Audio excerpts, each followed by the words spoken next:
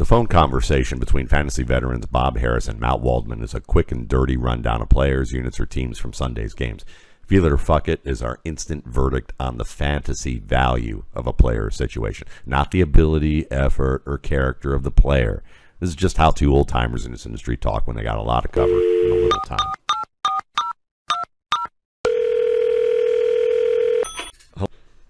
Greetings, Matt Waldman. Week 11 in the books. Week 12 is upon us. Happy Thanksgiving to you, sir, or soon to be Thanksgiving. And hey, everybody, stop and take a minute and think what you have to be thankful for. One of the things I have to be thankful for is getting to spend a half hour every week with this wonderful man, Matt Waldman. You can find all his work, as you know, at mattwaldman.com or mattwaldman.rsp.com or at footballdives.com or on the Twitter X thing at Matt Waldman. I'm Bob Harris. How are you? Hey, I'm good because, you know, the big seminal moment when I knew that I was going to have a shot to actually do something in this space was getting to work for you. So that because you were one of the first people I admired in this crazy hobby that has become a career for us. So I'm absolutely grateful for that. Both very thankful for having a great career like that, and also for dealing with the NFL on a weekly basis, because it's like the most sure thing ever. Well, or not. It's a weird week, everybody. There's 3 Thursday games, so be aware of that. Packers at Lions, Commanders at Cowboys, 49ers at Seahawks will be on Thanksgiving. And we have a Black Friday game. That means you have to beat somebody up for a pair of sneakers to get into the game. I thought they already beat each other up anyway. Don't they have jails and all those places anyway? I think they do. And that leaves us with a pretty minimal Sunday slate, or at least a diminished Sunday slate, but that's fine. We'll struggle through it all. My red zone, itch will be scratched to some degree, and in the degree possible, we'll scratch it. Some interesting stuff, Matt, that we will dig through here. So I think, the Cleveland Browns wanted us to believe that Dorian Thompson-Robinson would be better with a full week of preparation as compared to his first start, where it was kind of uncertainty whether Deshaun Watson would be there. So maybe they took a different approach with him. So this week, apparently, they might have been correct or semi-correct, or were they correct at all? Dorian Thompson-Robinson played reasonably well against your Pittsburgh Steelers there, young man. Yeah, my Pittsburgh Steelers. They were mine this week, at least in spirit, that's for sure, after the Browns handed them a loss last second. But yeah, Dorian Thompson-Robinson certainly played better, I thought. He was on the mark a little bit better. He managed the game a little bit better. He just had there were a lot of drop passes. There were some bad decisions for sure, but they schemed some things in his favor. The design runs were good ideas for him because he's not as big of a play runner as people, I think, want to say he is. He's quick, but not super fast. So if you can give him those plays that they gave, like pulling the center and the guard on a couple of third down plays, get him outside, he's quick enough to do that kind of thing. And so you get kind of a modified Lamar Jackson-esque type of player in style, just not in ability. If we can, is he going to lead them to playoff victories? Highly doubtful. Can he continue to grow and maybe become a player that they decide might be worth bridging between Deshaun Watson and somebody else? That could be possible long term. For the moment. Feel him or fuck him as a viable fantasy, let's say second quarterback in a 2-quarterback league. I would say fuck him even for that, but I would say I'm still feeling Amari Cooper and David Njoku as potential low-end starters with how he played this week. That's the more important part. Elijah Moore got a little busy, people. Don't. It's a trap. Be careful. Gadget. So big issues in Cincinnati, where everybody, sadly, it was a lot of injuries, man. Not the least of which Joe Burrow going down with a torn ligament in his wrist. Jake Browning takes over. So, just a couple of things. I mean, 2 things we seem to have a pretty good idea of. The Bengals don't have a lot of choices beyond Jake Browning, so they seem fairly committed to him for the rest of the season. Also, he spent the month of August working with the first-team offense since Burrow was unavailable with a calf injury, so at least he has some familiarity with the pieces. I did notice a willingness to throw the ball right? Like he put one out to Jamar Chase down the field. It was a yard or two out of bounds. Okay. But he had that willingness. I guess, so nobody should be out chasing Jake Browning, I'm guessing, if they're not chasing Dorian Thompson-Robinson, but feeling or fucking the fantasy fortunes of Jamar Chase in particular going forward. I think they'll make it work because Jake Browning can move to his left reasonably well and seems willing and competent at doing so as a thrower. On top of that, he's good at being able to make leverage throws, those types of throws in the middle of the field where the defender is in a position where you can fit the ball into a tighter window. And I think that he'll find a way to do that with Jamar Chase because he was finding ways to do it with Tanner Hudson and with Trenton Irwin. Someone who he was very familiar with because they've been second-team offensive guys, and you can see that they were working with him a good bit. So from that perspective, I would say that Trenton Irwin has a little bit of an elevated potential value, meaning that maybe a bye-week guy in a 4-wide receiver league thing, you could look at him that way. But I would expect him to get on the same page with the starters, and the main starter being Jamar Chase and Tyler Boyd. Those two guys, I think you should probably knock them down maybe a tier and a half with Browning at the helm until you see, how well they scheme this offense until further notice, I'd say. Yeah, I'm not sure. You can't trade anybody because you'll get nothing in return. No. People tend to be smart like that. You invoked his name, so I'm going to go to the great Tanner Hudson, apparently. I have a long-standing theory here, Matt. If their team has 3 tight ends, they have 0 tight ends for my purposes. Sure. The Bengals have 3, Irv Smith Jr. and Drew Sample to go along with Tanner Hudson, but Tanner Hudson seems to be establishing himself as a go-to guy. I mean, it was happening with Burrow a little bit. I want to say 2 weeks ago, all of his passes went for first downs. I didn't see what this week's was, but is he a playable piece? Do you feel him as that, or is it just like such an emergency that you would have to be in too dire straits to even contemplate those circumstances? It's funny because that whole idea, if you have 3 tight ends, you probably don't have any, is really good advice. At the same time, you have to think that, do they really have 3 tight ends? Because Irv Smith, maybe he should just qualify as a wide receiver.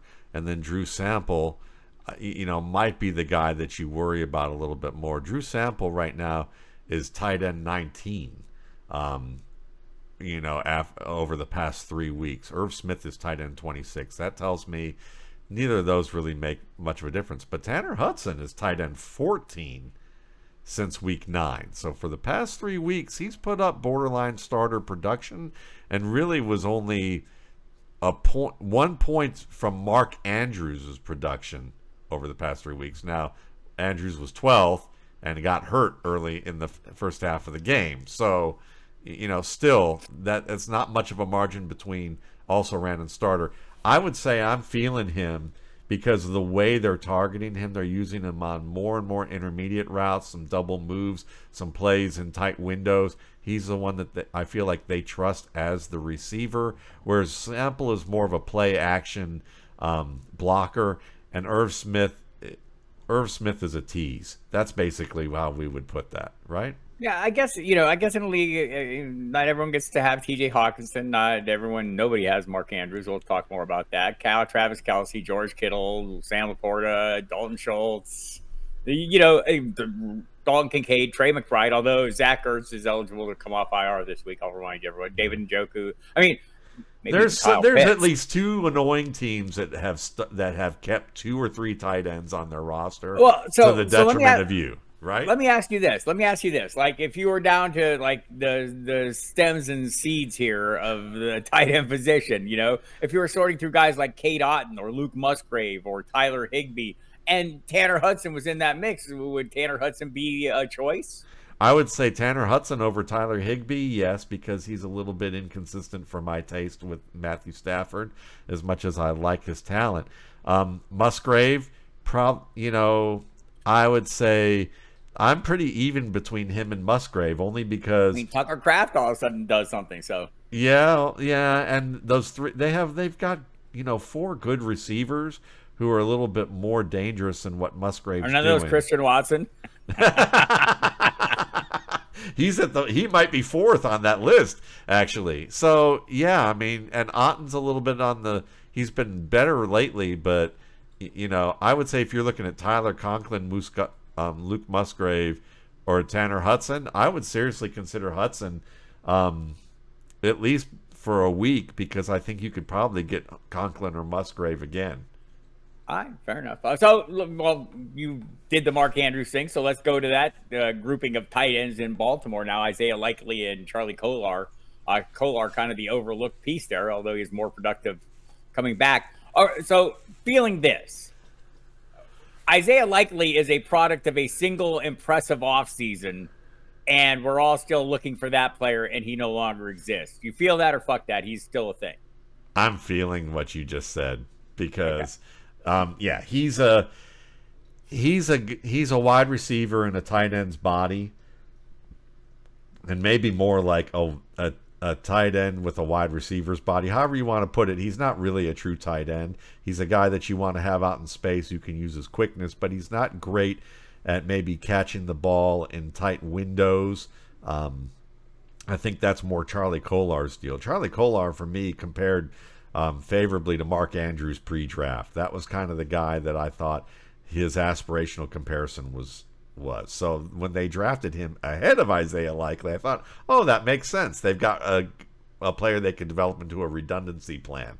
And then he got hurt, and then Likely started to do some nice things in camp, showing off his athletic ability, which usually impresses everybody. Well, they've got 4 receivers who are better in the Isaiah Likely role that he had last year, by the name of Zay Flowers, Odell Beckham Jr., Nelson Aguilar, and Rashad Bateman. Considering that Mark Andrews isn't much of a blocker, I mean, he's competent, but he's not. That's not what they're missing from him.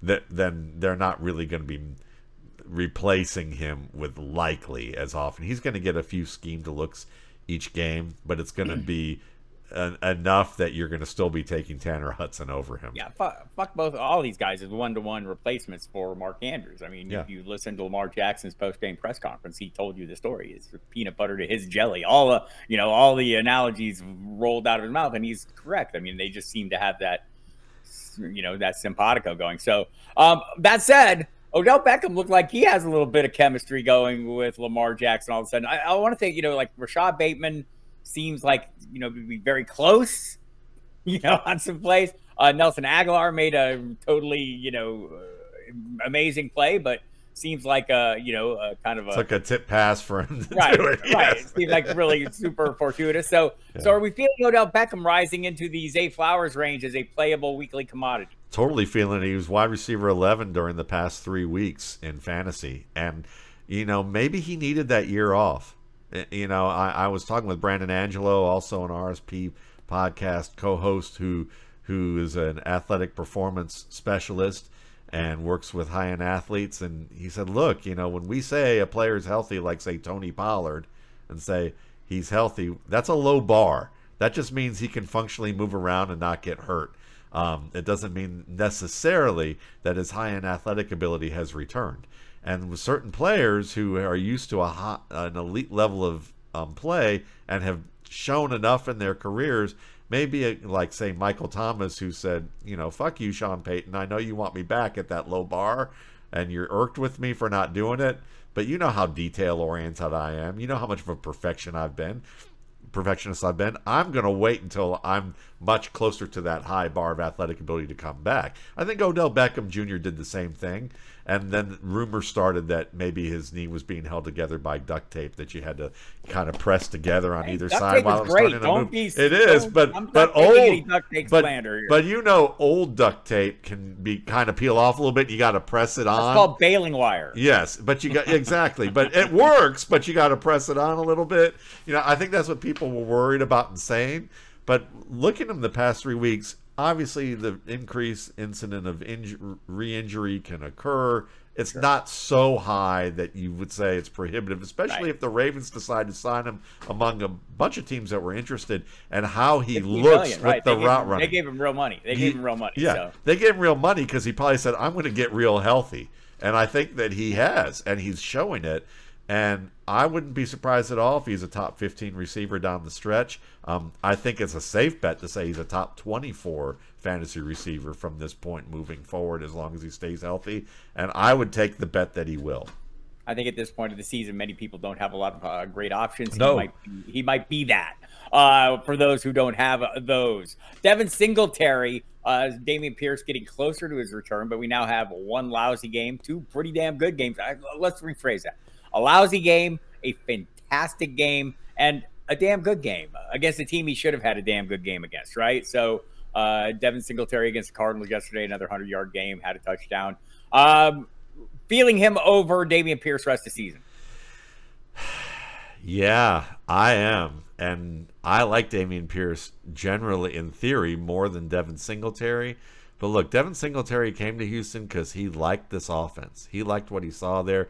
And with Jacksonville, Denver, and the Jets up next, I think that and Tennessee also on that list in Week 15, I think Devin Singletary has at least a favorable split with Dameon Pierce at this point of the season moving forward. It may be a risk, but I'll say so because the thing about Dameon Pierce or about Devin Singletary that has always been great is that despite the fact that he's short, he's small, he's slow, he's not extraordinarily quick, and he's not very powerful, is that he has tremendous footwork and vision and really understands how to set up blocks.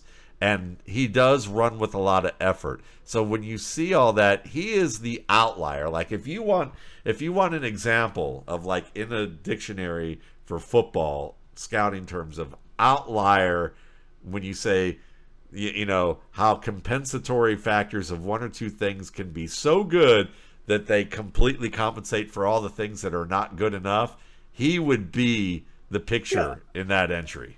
I feel like the Texans have a history of that. Maybe it's that Kubiak offense they ran before, or the Shanahan style offense where Dominic Williams would show up, or Slayton, or Arian Foster, or Slayton.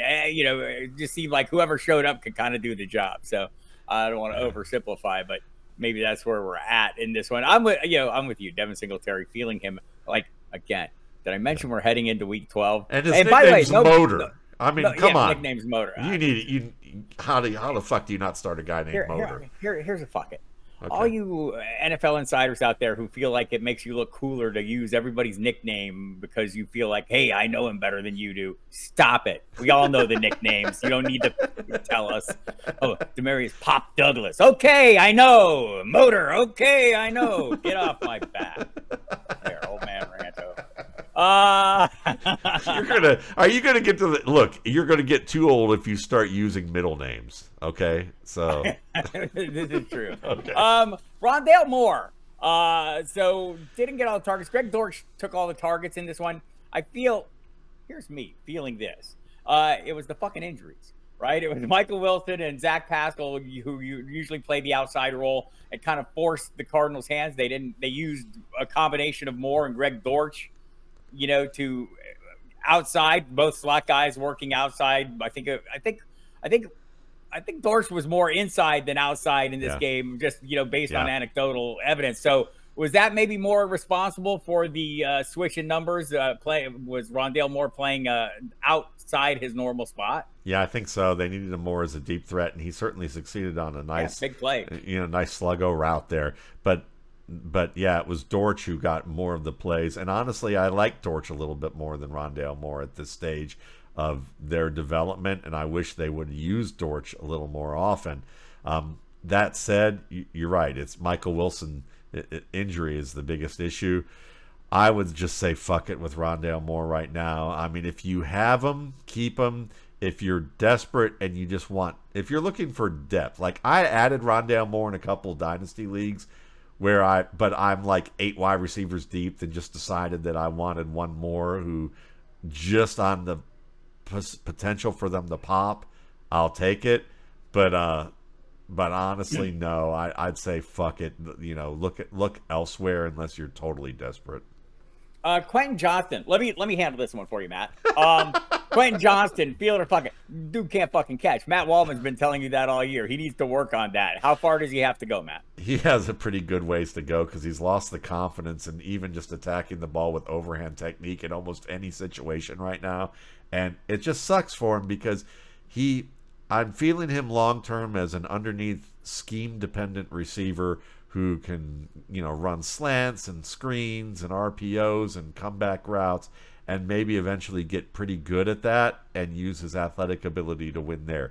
But if you want him to be the superstar that people were drafting him to be, he's going to have to prove that he can not only make the correct attack to get the ball, but it may come down to tracking, because I think he has difficulty discerning when to stop, turn, and attack the football and use the proper attack.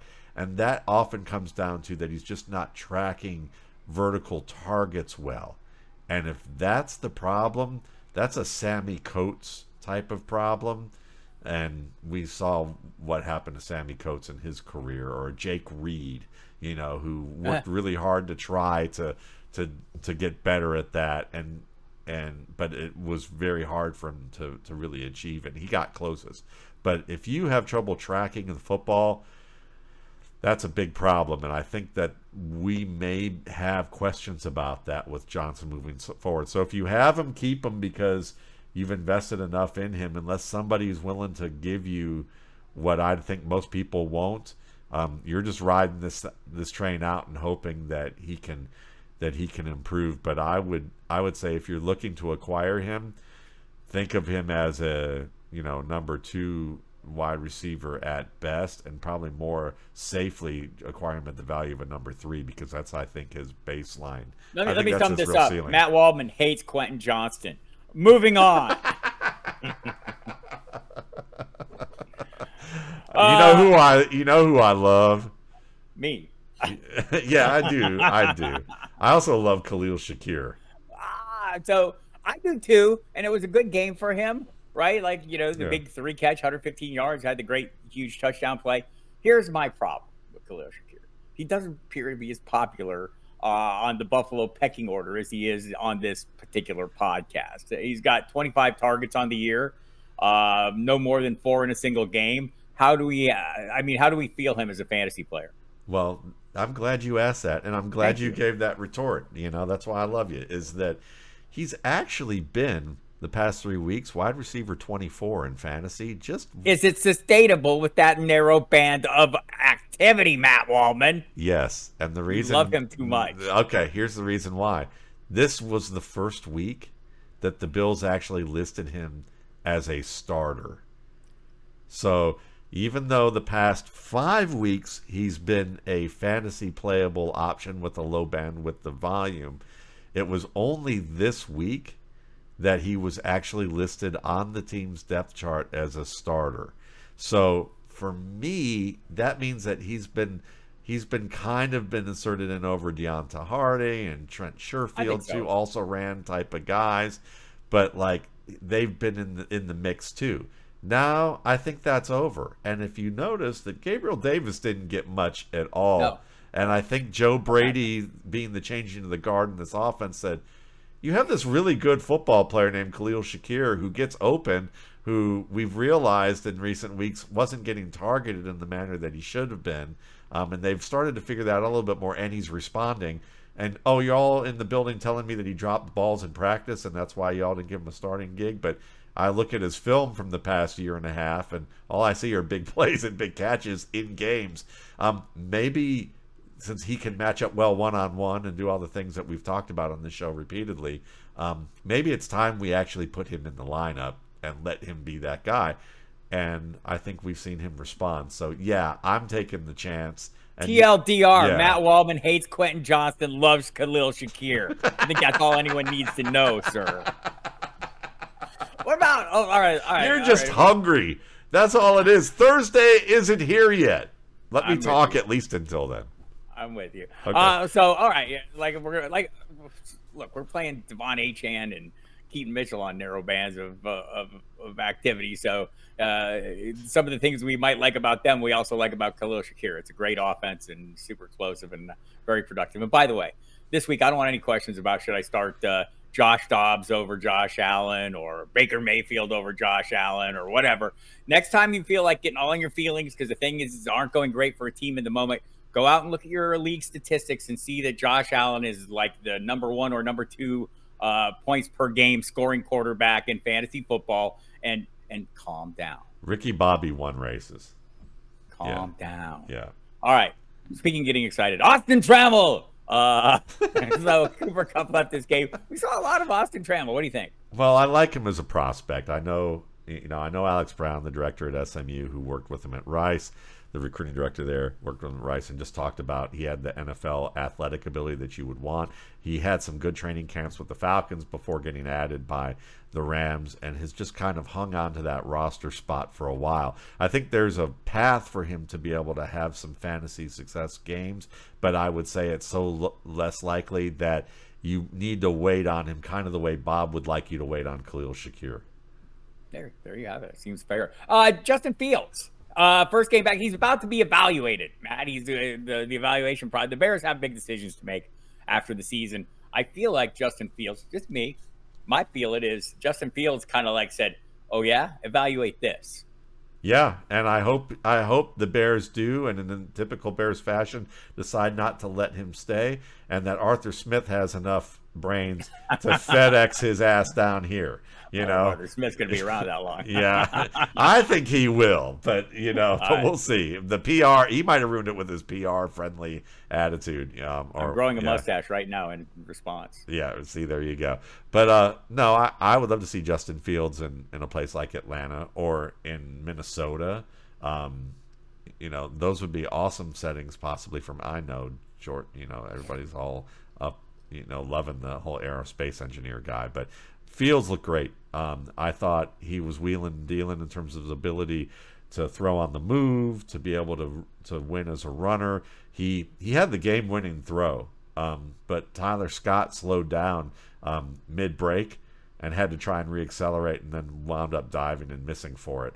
And that was, he had the throw right there. He made plays to put his team in position to win the game, and his team just didn't respond. And I think that he may not be the ideal quarterback that some teams want, but teams like the Bears have fixated so much on having a quarterback that they've never had, or at least haven't had since Sid Luckman or Jim McMahon, that they may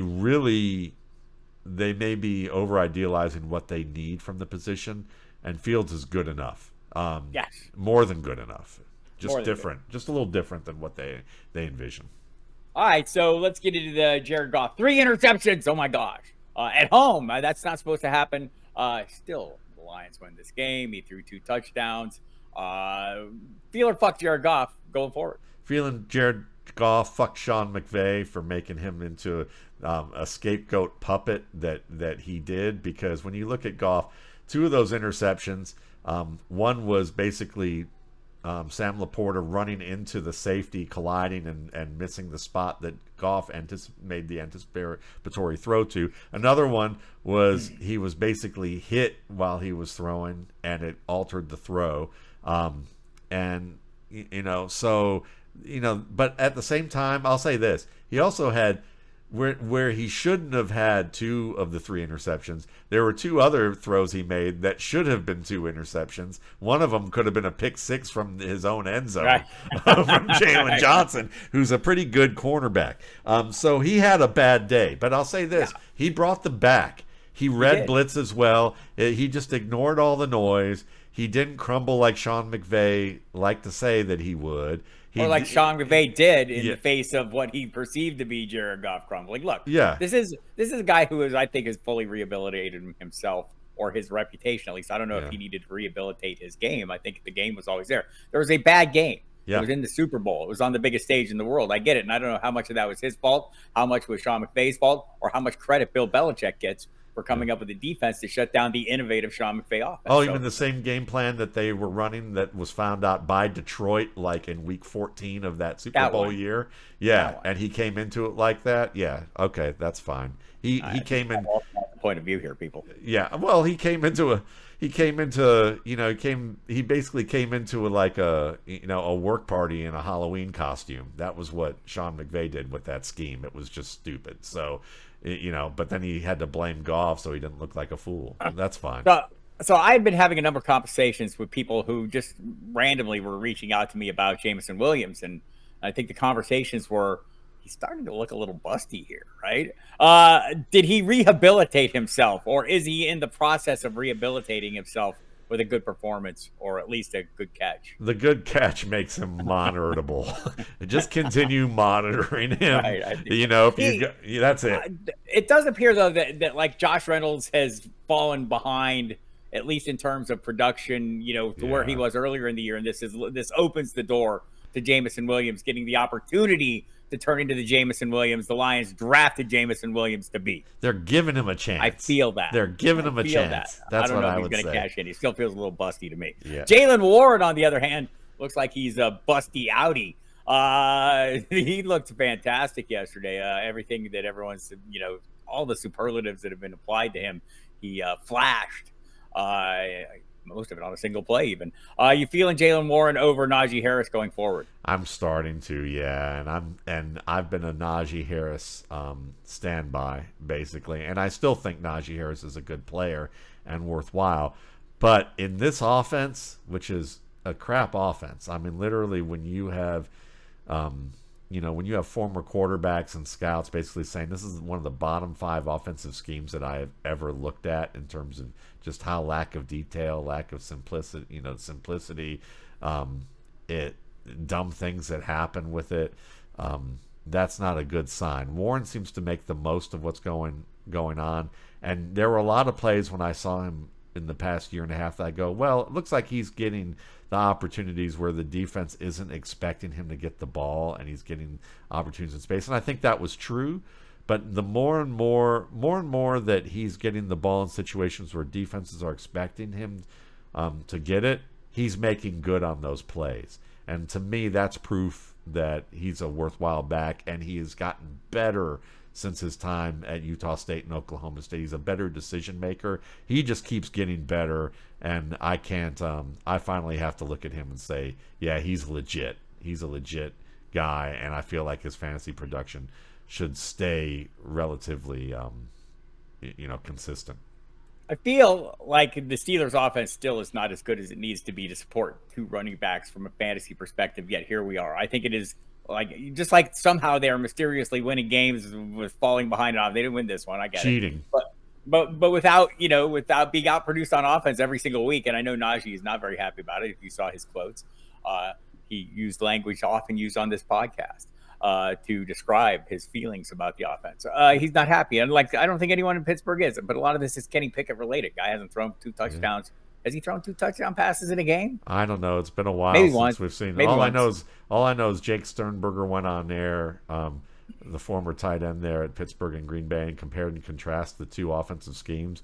And he said that literally Matt Canada's offense was one where it was so basic that there was really no detail of instruction on things that are very important, like route depths and what types of coverages you should be making adjustments towards, things like that he had to take tests on in Green Bay. But in Pittsburgh, he was like, really? That's it? I want to say, just like while you're saying this, it brings to mind the quotes. I should bring them up so I don't destroy them. Najee Harris opens up with his frustration with the Steelers offense. I don't have the words in front of me, but needless to say, he's, without saying those words, expressed similar views. So we'll leave it at that, and we'll see how this offense plays out. Maybe there will be some adjustments going forward in the future. I don't think Mike Tomlin is not a knee-jerk reaction guy. No. But this has been a slow motion train wreck. Yeah, it's been he's given it every opportunity. So Jackson Smith and Jigba, are you feeling that we're 1 year closer to next year when Jackson Smith and Jigba will be a great player? Yes, I think we are. I think we are, but I think we're getting game by game closer to him being a worthwhile fantasy option. Right now, we're seeing him make good plays. We're seeing him getting more involved in the offense. It's just that Geno Smith isn't as reliable as he was last year, and there we have it. So you can take your chances with him. Probably better as a number 4, but if you need to take your chances with him as a wide receiver 3, I think you could do worse. All right, Puka Nacua, what is he going forward? He's a wide receiver 1 going forward as long as Cooper Kupp ain't in the lineup, and you saw that in the second half of this game. Suddenly they ramped that shit back up again. So I think, just as you were about to say, Puka Nacua is not doing even as well as Khalil Shakir over the past 5 games, which I noticed. I looked this up because I had a feeling Bob was going to go, you like those narrow bandwidth players. He was actually ahead of Puka, but now Puka, but hey, I got to study the best. But Puka certainly. You have a lot of tape on me. It's not fair. Yeah, but Puka did a good. Started to get more looks because of Kupp being out. He's the offense now, so deal with it, feel it. I feel it too. I'm good to go with this. All right, are you feeling Thanksgiving coming? Do you have huge plans? Look, my daughter and my grandkids are coming up, and we're gonna have a good time there. I might get a pernil made. Have you ever had pernil? It's a Puerto Rican dish. So it's a roasted pork where the skin, you could play snare drum on it. Apparently, it's that crispy. Crackle. Yeah. So that should be fun. And if it doesn't happen, that's okay. I'll be cooking turkey and all the fixings. So you will hear me on Sirius. You will hear me on Sirius XM's Fantasy Sports Radio on Thanksgiving night from 11 to 1 a.m. Well, if you need a last minute guest, call me up. I have a feeling I'll probably be around. So the wheels of industry roll on. All right, everybody, have a great Thanksgiving. You too. Appreciate y'all listening. Love everybody. Goodbye. Bye.